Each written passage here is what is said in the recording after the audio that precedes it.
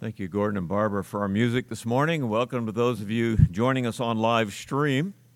This is the 4th of July weekend, and before we go to our text, which is in Galatians chapter 2, I just want to say how thankful I am to live in a free country in the United States of America.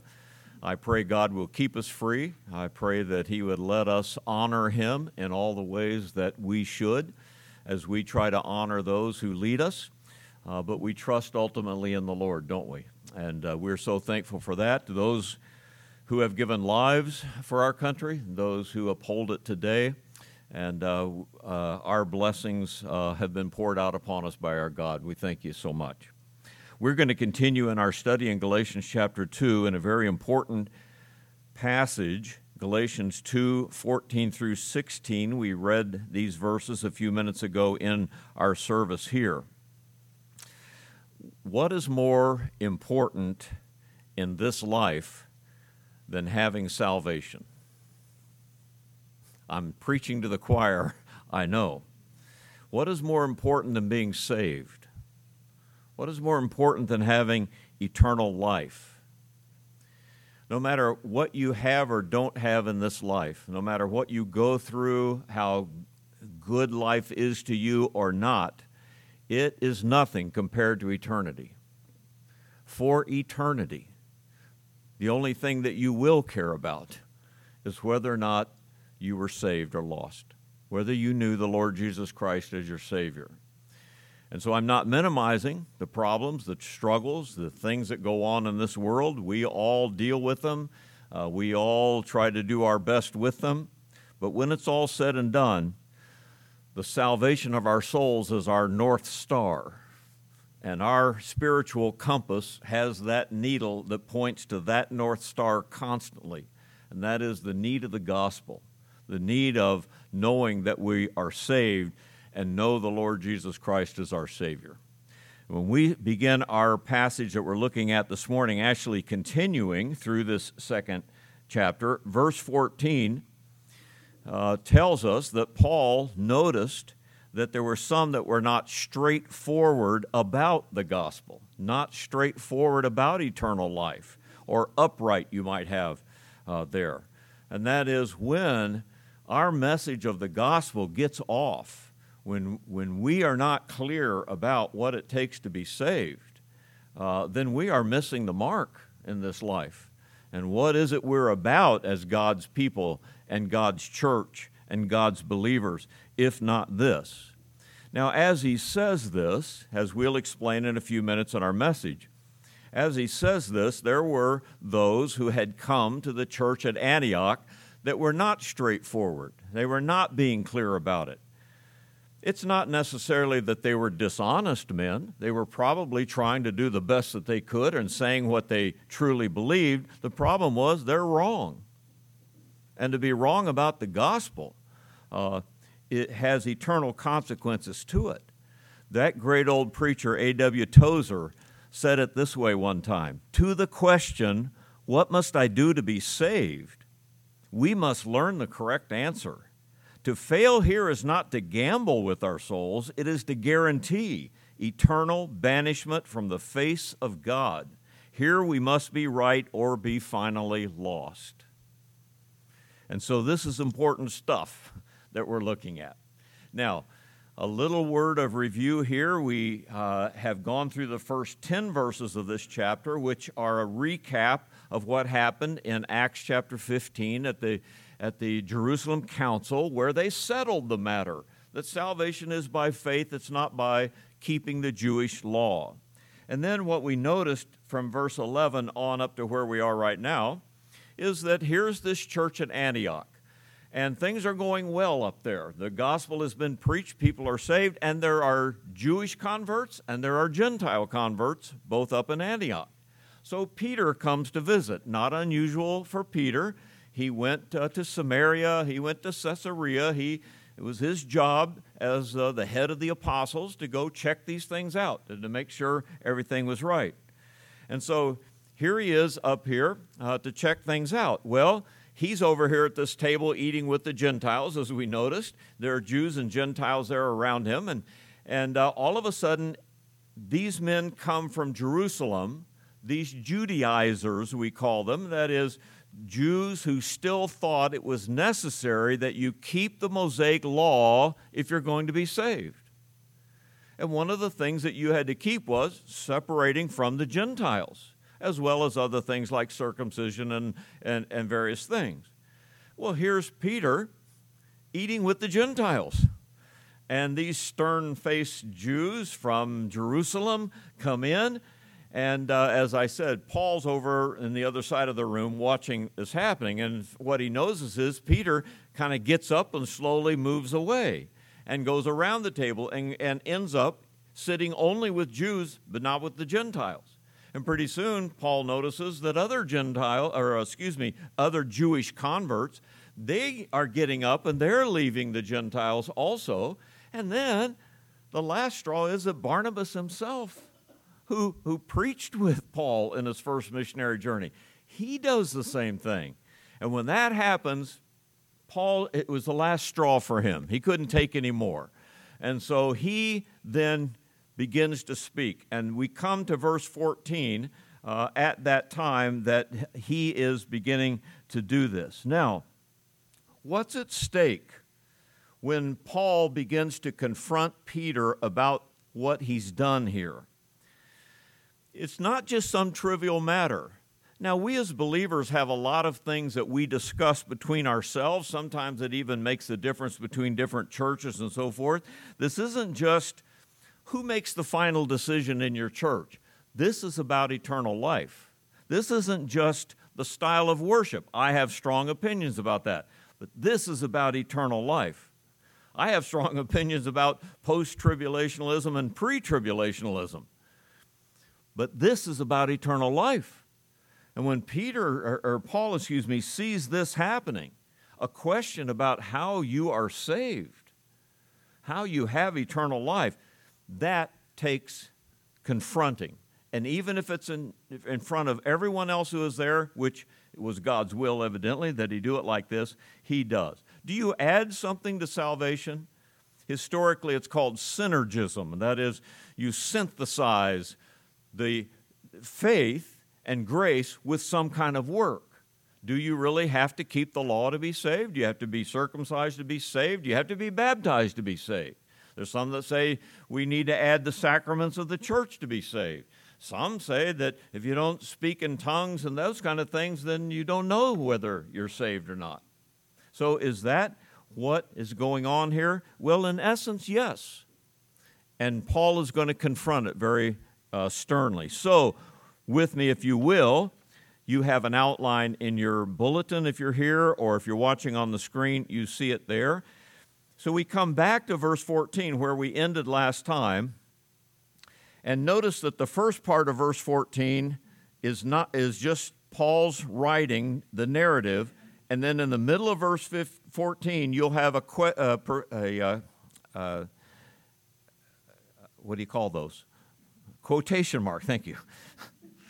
And that quotation will go all the way through verse 21. So in the first part here, he's going to frame the question. Notice, I'm going to just call this simply in the three thoughts that we have, the three verses, there's a question, then there's a statement, and then there's a direct answer given about these things.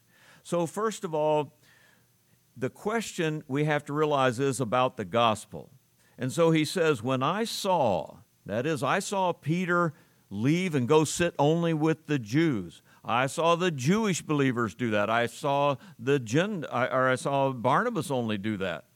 When I saw that they were not straightforward about the truth of the gospel. Now, you see that word truth. That's a tough one today, isn't it? We have people today, and I'm not sure they know what the truth is. Welcome to postmodern society. You know, there's no such thing as absolute truth. We know that absolutely, evidently, these days. So, you know, the Bible says that God is truth and thy word is truth. The world hates this, you know. For us to say we have God's message, for us to say that there is one inspired book in this world and no other inspired book, To say that there is one way to heaven through Jesus Christ and no other way, you know how that makes the world feels? It makes them feel like we're kind of looking down on them, that we don't appreciate their point of view or whatever it is. And yet, the fact is, that's the case. We have a revealed religion. God revealed himself in the person of Jesus Christ. And not only that, then he wrote this book that we have, which tells us how to believe on Jesus Christ and how to go to heaven when we die. And the Bible tells us that's the truth. What are you going to do about that? You can't change it. The world can't change it. It will always be true. But notice it's not just that, not just the fact that there's truth, it's the truth of the gospel. It's the truth of how to have eternal life. And that is critical, isn't it? Now, let me just review real quickly a couple of passages. One, of course, is 1 Corinthians 15, the first 4 verses, where we have the gospel defined for us by the Apostle Paul to the church at Corinth. 1 Corinthians 15, moreover, brethren, I declare to you the gospel which I preached to you, which also you received, and in which you stand, by which also you are saved, if you hold fast that word which I preached to you, unless you've believed in vain. For I delivered to you, first of all, that which I also received. In other words, I received it from God, I've given it to you, the word of God. Number 1, that Christ died for our sins according to the Scripture. Did he die on the cross? Was that God's Son on the cross? And that he was buried. Was he dead and put in the grave? And that he rose again the 3rd day according to the Scriptures. The death, burial, and resurrection of Jesus Christ, done on your behalf, done so that you can have eternal life. That's the gospel. And someone here, Paul says, is not walking straightforward concerning the gospel. This is serious business. I also want you to notice Romans 3:23, or I'm reading it to you, and I'm going to refer to these great verses a couple times. But here in the book of Romans, that explains to us the gospel constantly. Verse 23 says, very familiar, for all have sinned and come short of the glory of God. Now this is a conclusion of Romans 1, 2, and 3. The heathen are not saved, the moralist and the good guy's not saved, and the Jew is not saved outside of the gospel. So what's the conclusion? All have sinned, come short of the glory of God. Being justified freely by his grace, if you want to be saved, being justified freely by his grace through the redemption that is in Christ Jesus, whom God has set forth as a propitiation in his blood. I'll come back to that word in a little bit. Through faith to demonstrate his righteousness, not yours, but his, because in his forbearance God passed over the sins that were previously committed to demonstrate at this present time his, Jesus Christ, his righteousness, that he, God the Father, might be just and the justifier of the one who has faith in Jesus. Where is boasting then? It is excluded. Oh, I'm a Jew and I keep the law. Sorry, it's excluded. Well, I'm a heathen and I've always worshiped my gods.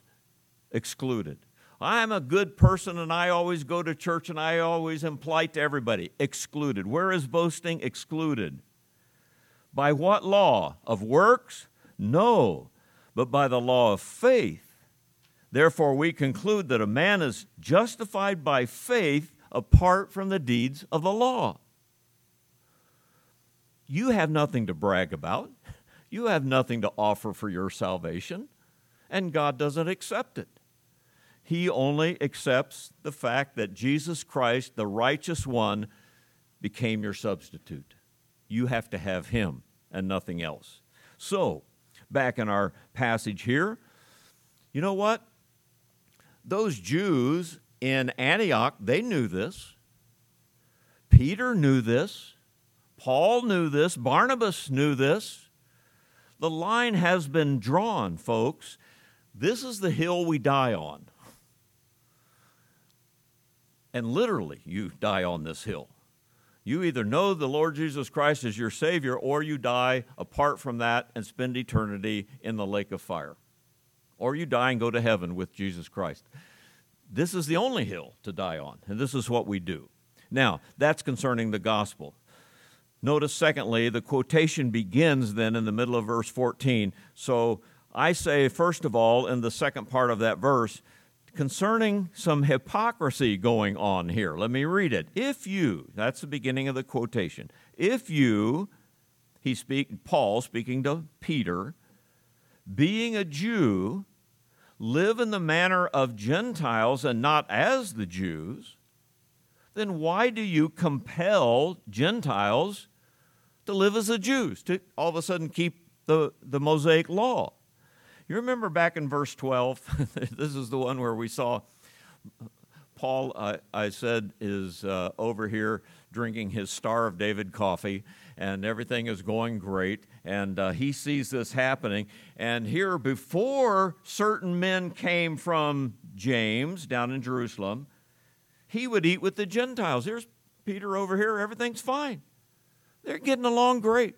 No problem between Jew and Gentile. The apostles are there. Everything's great. But when, verse 12, but when they came, here come these Judaizers in the door. He withdrew and separated himself, fearing those who were of the circumcision. So now Paul is going back to that. You were a Jew, and for a while anyway, you were living with the Gentiles, fellowshipping with them, eating with them, things that would transgress the Jewish law, but you're doing them. So he says, now, if you as a Jew can do that, why all of a sudden did you back away and say, oh, sorry, I shouldn't have been doing that. As a matter of fact, you Gentiles are going to have to start living like the Jews also. That's basically what has been said here and what is happening here. So Peter could have said, I said no such thing. Paul says, you did it in front of everybody. Your actions showed this, and you can't get away from that. As a matter of fact, you see the word compel? Why do you compel with your actions? You are compelling Gentiles to work for their salvation as well as have faith for your salvation. That is a line that we cannot cross. So you see that question mark there? He gives that question, and there's a silence. There's a pause here. There's no answer. Peter doesn't answer. We don't have anything coming from Peter. You know why? Peter knew what he had done. And he's a humble enough man to realize 15 years we were talking about in our last hour class, 15 years after preaching at Pentecost, the boldness of of Peter to stand up and proclaim the gospel before the Sanhedrin. 15 years later, kind of had weak knees this day. You know what happens to you and me? We're bold when we first get saved. We're bold when we're new in our faith. Time goes on, and we've kind of gone downhill a little bit. Not that we should have been getting more bold. We kind of lost that boldness that we once had. It can happen to us, can it? So, no answer here. What have you done by your actions? Some years ago out in Colorado, we knew a lady named Margaret. Margaret grew up in Roman Catholic Church there in Fort Collins, Colorado. She had gone to an evangelistic service and went forward and accepted Christ as her Savior. She came back. I'd never met Margaret before. She walked into my office there at the church that I pastored and said, I got saved. I'd like to be baptized. Well, you hear something like that, great, good news. But it's always, to me as a pastor, I say, well, where are you going to church? I'm kind of figuring, have your church baptize you. I don't even know the lady. So she said, St. Joseph's downtown, the classic Roman Catholic church. And I said, well, what happened? She told me how she got saved, and I believe she really got saved. And I said, well, then why are you still going down there? Well, that's my church. So I said, Margaret, Tell you what, when you are able to walk away from that church and start attending a Bible-believing church, you come back to me and we'll talk about baptism. What was I saying? Can you let go of your good works and say, Christ alone is saving me? When you can say that, we'll talk about baptism. And so it was a year later. She came into my office. She says, I'm up to here with it. She says, I'm ready to be baptized. She became one of the greatest witnesses for Christ, especially to Catholic people that you have ever seen. You know, it's Martin Luther's own testimony that he described himself as the ship is the Catholic Church, and he's fallen over the side. And the Catholic Church throws him a lifeline and says, hold on, we'll drag you to the shore. And he said, personal faith for me was letting go of the rope. I don't need good works anymore. The Lord saves me and the Lord alone. So in essence, Paul is asking Peter the same question. What do you mean that you have to hold on to the rope all of a sudden? What does it mean you have to hold on to the old Jewish faith any longer? Well, that happens, and then notice the statement in verse 15. He begins this: we who are Jews by nature are not sinners of the Gentiles. That's kind of a strange way to put it, isn't it? Aren't we all sinners? Yes, we are. We're something by nature. He's kind of giving the cultural, the Jewish way of stating things. The Jews knew they were God's people. They knew they had God's law. They knew that God was going to bless them in the end. And they knew that the Gentiles didn't have all of that. And by nature, they were lost and gone. So, for example, Romans 2:17 says, indeed, Paul says there, you are called a Jew, and you rest in the law, and make your boast of God. You know his will and approve the things that are excellent, being instructed out of the law. Well, that was true of the Jews. They should know. Shouldn't they have recognized their Messiah when he was born in Bethlehem and then died on a cross for them? Shouldn't they have recognized him? They should have, but they didn't. So he says, Paul says, we, you see that personal pronoun? We who are Jews, you, me, Barnabas, we're Jews by nature. We know these things. By nature means by birth. I was born a Jew, he says. You were too, Peter. And we know what the law says. We also know, and you know by now, it's to no credit of your own and no credit to your salvation. We are not people without the law. We are not people who don't know. So the Jew by nature is different from sinners by nature. Now, what does that mean? Well, aren't we all sinners? Aren't all Jewish people sinners? Yes. Again, in their cultural way of looking at it, there were Jews and there were the rest of the world. That's it. I remember being in Jerusalem once myself, and our little Jewish guide just looked at me and said, "Oh, you're Christian. You know, there's Jews and there's Muslims and there's Christians. That's all." He didn't know Catholic from Protestant or evangelical or anything. Just categories. And that's the way the Jews looked at the world. They're God's people and the rest of the people aren't. Okay? Paul writes in Ephesians 4:17, remember these words? This I say, therefore, and testify in the Lord, that you should no longer walk as the rest of the Gentiles walk, in the futility of their mind, having their understanding darkened, being alienated from the life of God, because of the ignorance that is in them, because of the blindness of their heart, strangers from the covenant of promise, having no hope without God in the world. There you go. Now, what's going on here? What is Paul saying to Peter? If anyone, Peter, could be saved by good works, it'd be you and me, wouldn't it? We know these things. We know God through his Old Testament. We know God being Jews. If anyone could be saved by good works, it would be us.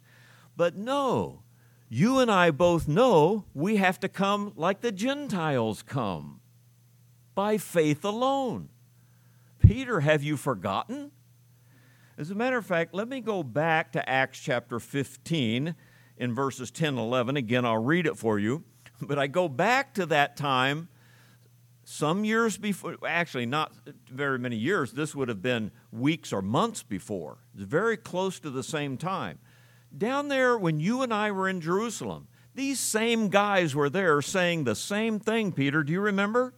And Peter, here's what you said. Now, I'm putting this into the text, but this is what Peter said. In Acts 15, 10 and 11, Peter says, "Now therefore, why do you test God by putting a yoke on the neck of the disciples, which neither our fathers nor we were able to bear?" They couldn't keep the law, and you and I can't keep the law, Peter said. But we believe, Peter said, we believe that through the grace of the Lord Jesus Christ, we shall be saved in the same manner as the Gentiles. You know what the strange thing was? It's not the Jew who became the standard. It was the Gentile that became the standard of faith. Why? Because these Jews are still trusting in their good works. These Gentiles have nothing to trust in. They're glad to get the good news that they can be saved by faith. They don't have to keep the Jewish law or the Roman law or the Greek law or any of it anymore. Just saved by faith. So the Gentile who has no good works, you preached, Peter. You said. You know this. I think that's what verse 15 is all about. Now, with me to verse 16. Verse 16 is the proposition of the whole book. Verse 16, probably the most important single statement in the whole book. The book of Galatians is like the Declaration of Independence for the Christian, and the book of Romans is like the Constitution for the Christian. And both books say very much the same kind of thing.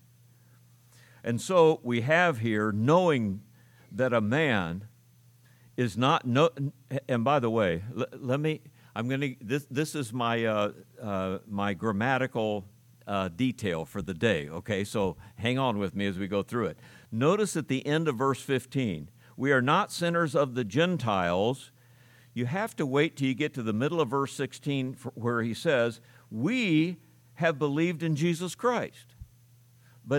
But there's a dependent clause in between, and that's what we have first. Knowing that a man is not justified by the works of the law, but by the faith in Jesus Christ, even we have believed.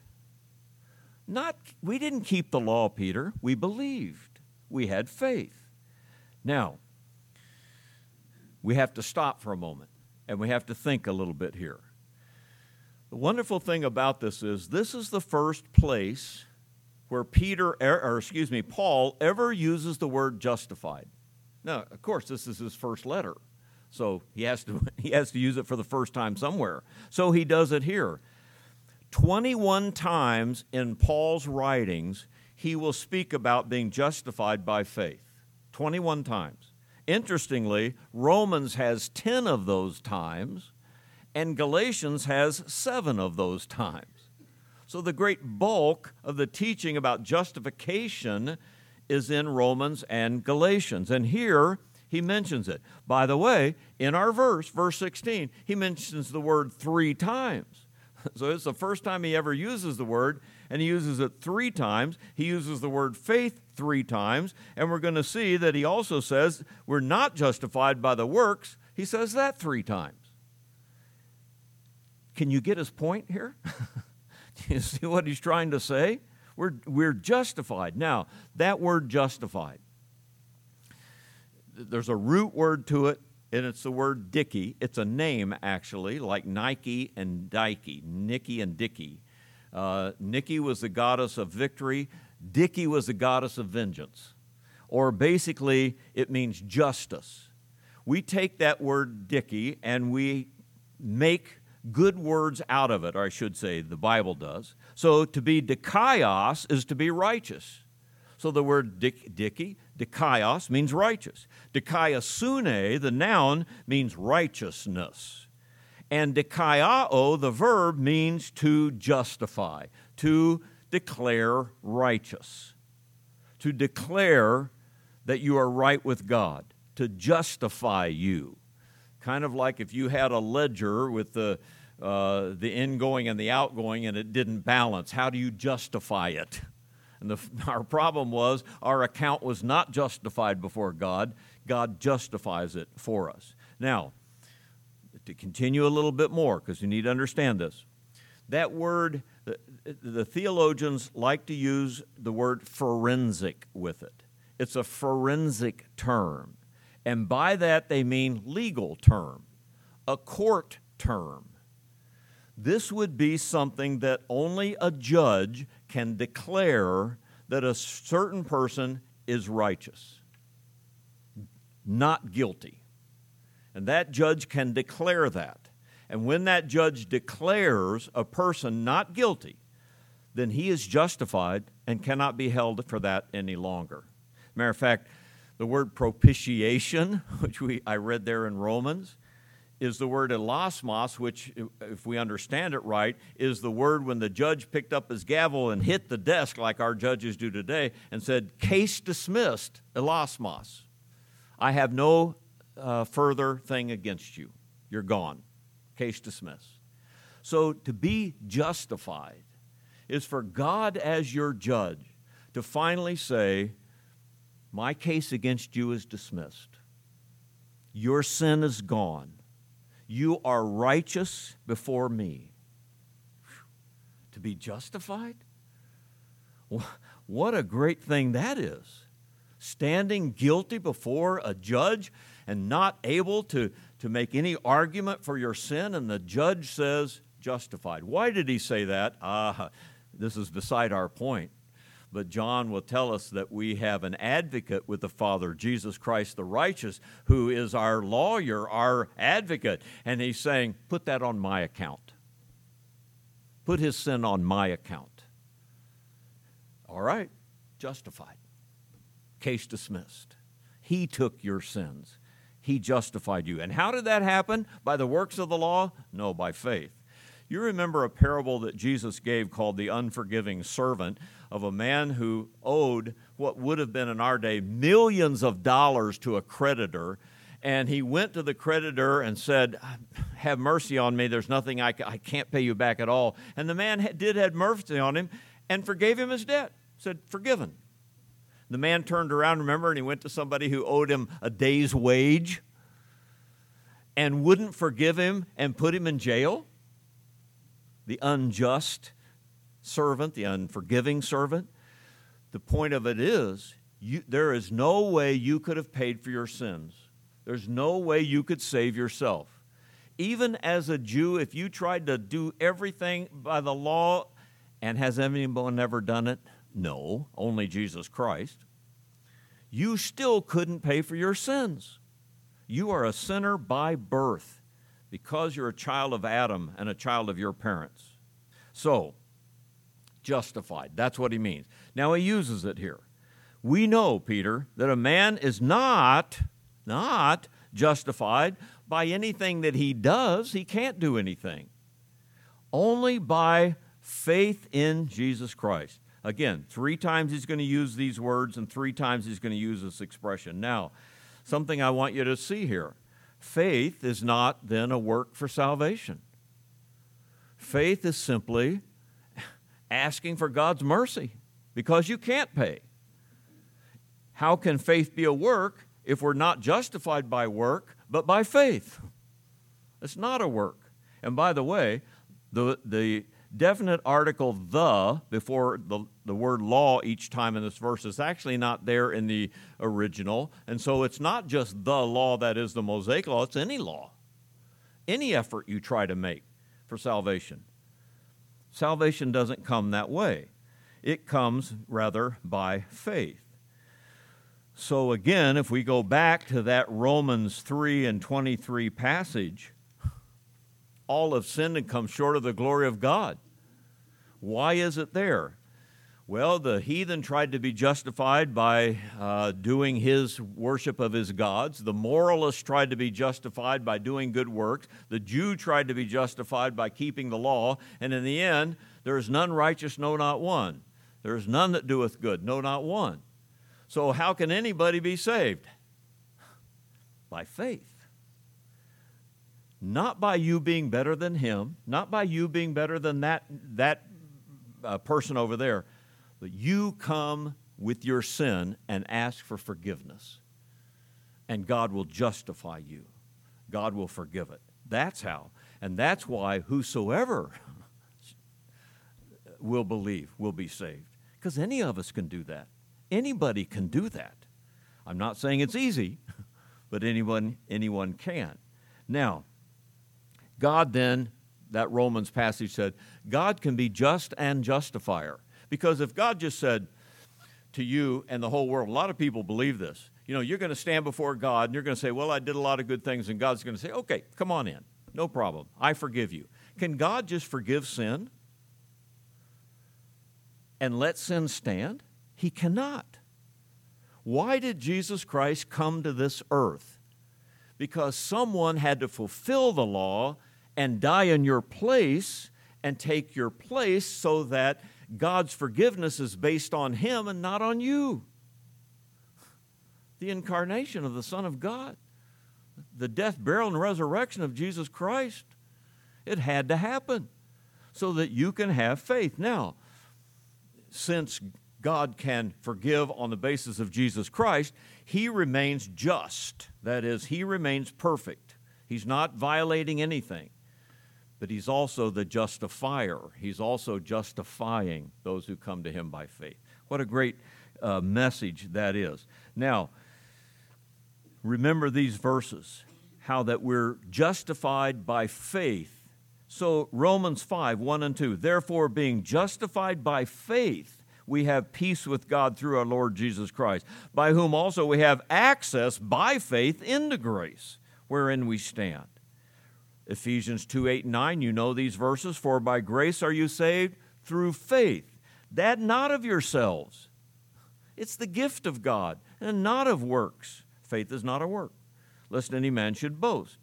Philippians 3, 8 and 9, yet indeed I also count all things loss for the excellency of the knowledge of Christ Jesus my Lord, for whom I have suffered the loss of all things, and count them as rubbish, that I may gain Christ, and be found in him, not having mine own righteousness which is of the law, but that which is through faith in Christ, the righteousness which is from God by faith. Praise the Lord. You can come. Whosoever will may come.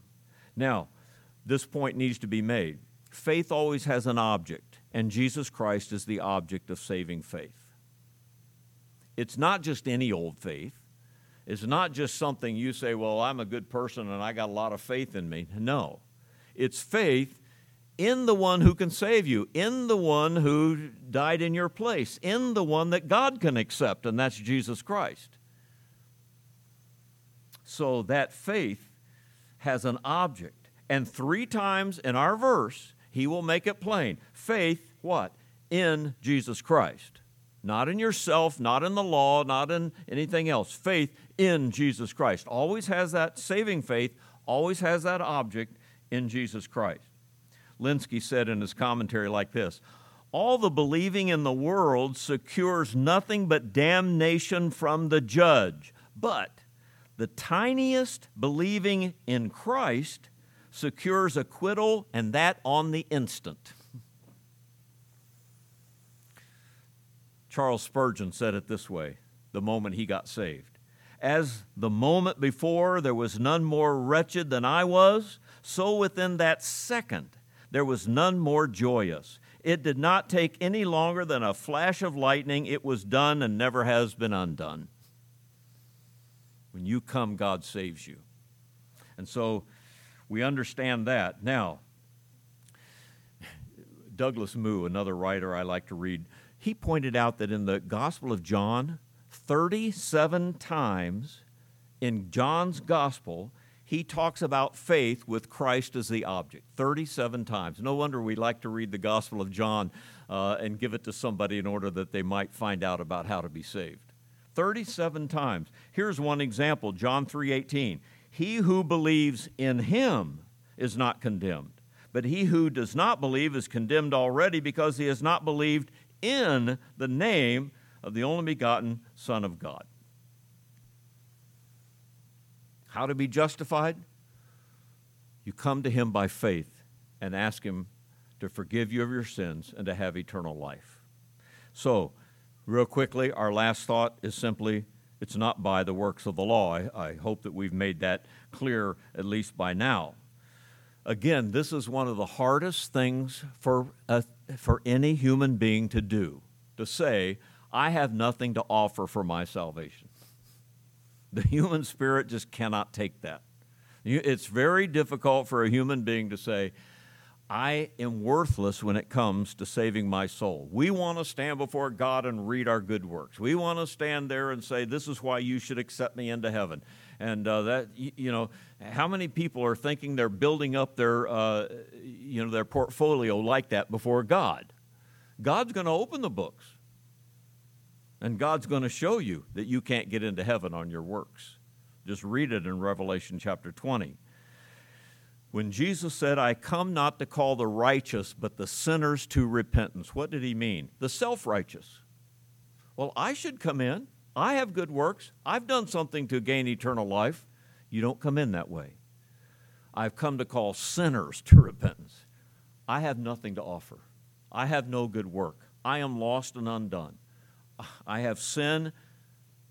Please forgive me and allow Jesus Christ and his righteousness to be my Savior. That is faith in the Lord Jesus Christ. That is what will save you. Agape love is an all-giving type of love.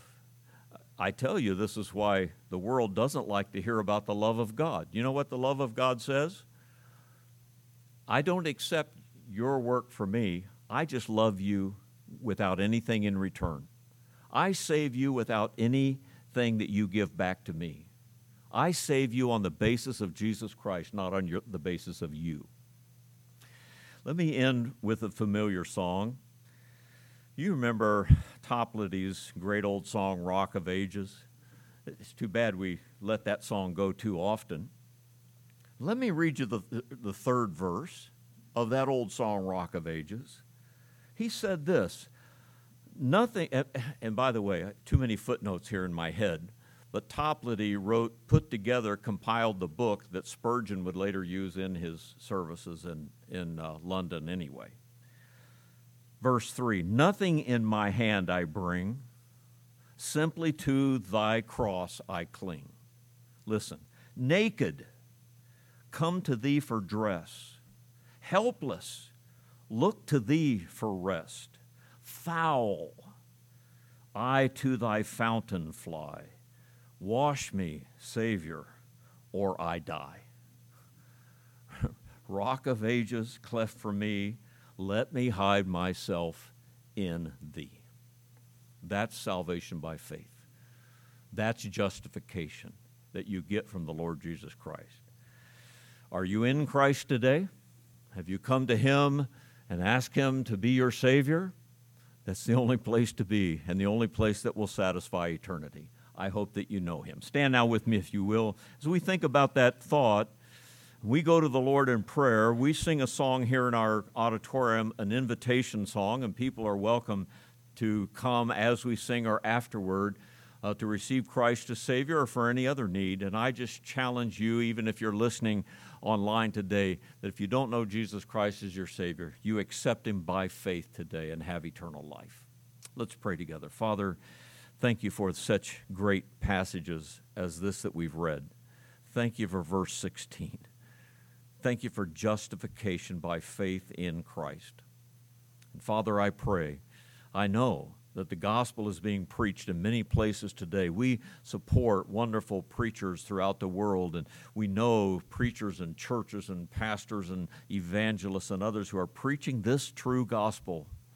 Oh, Father, may there be a harvest of souls even today as we see our world tumbling toward its end. May souls be prepared for that day.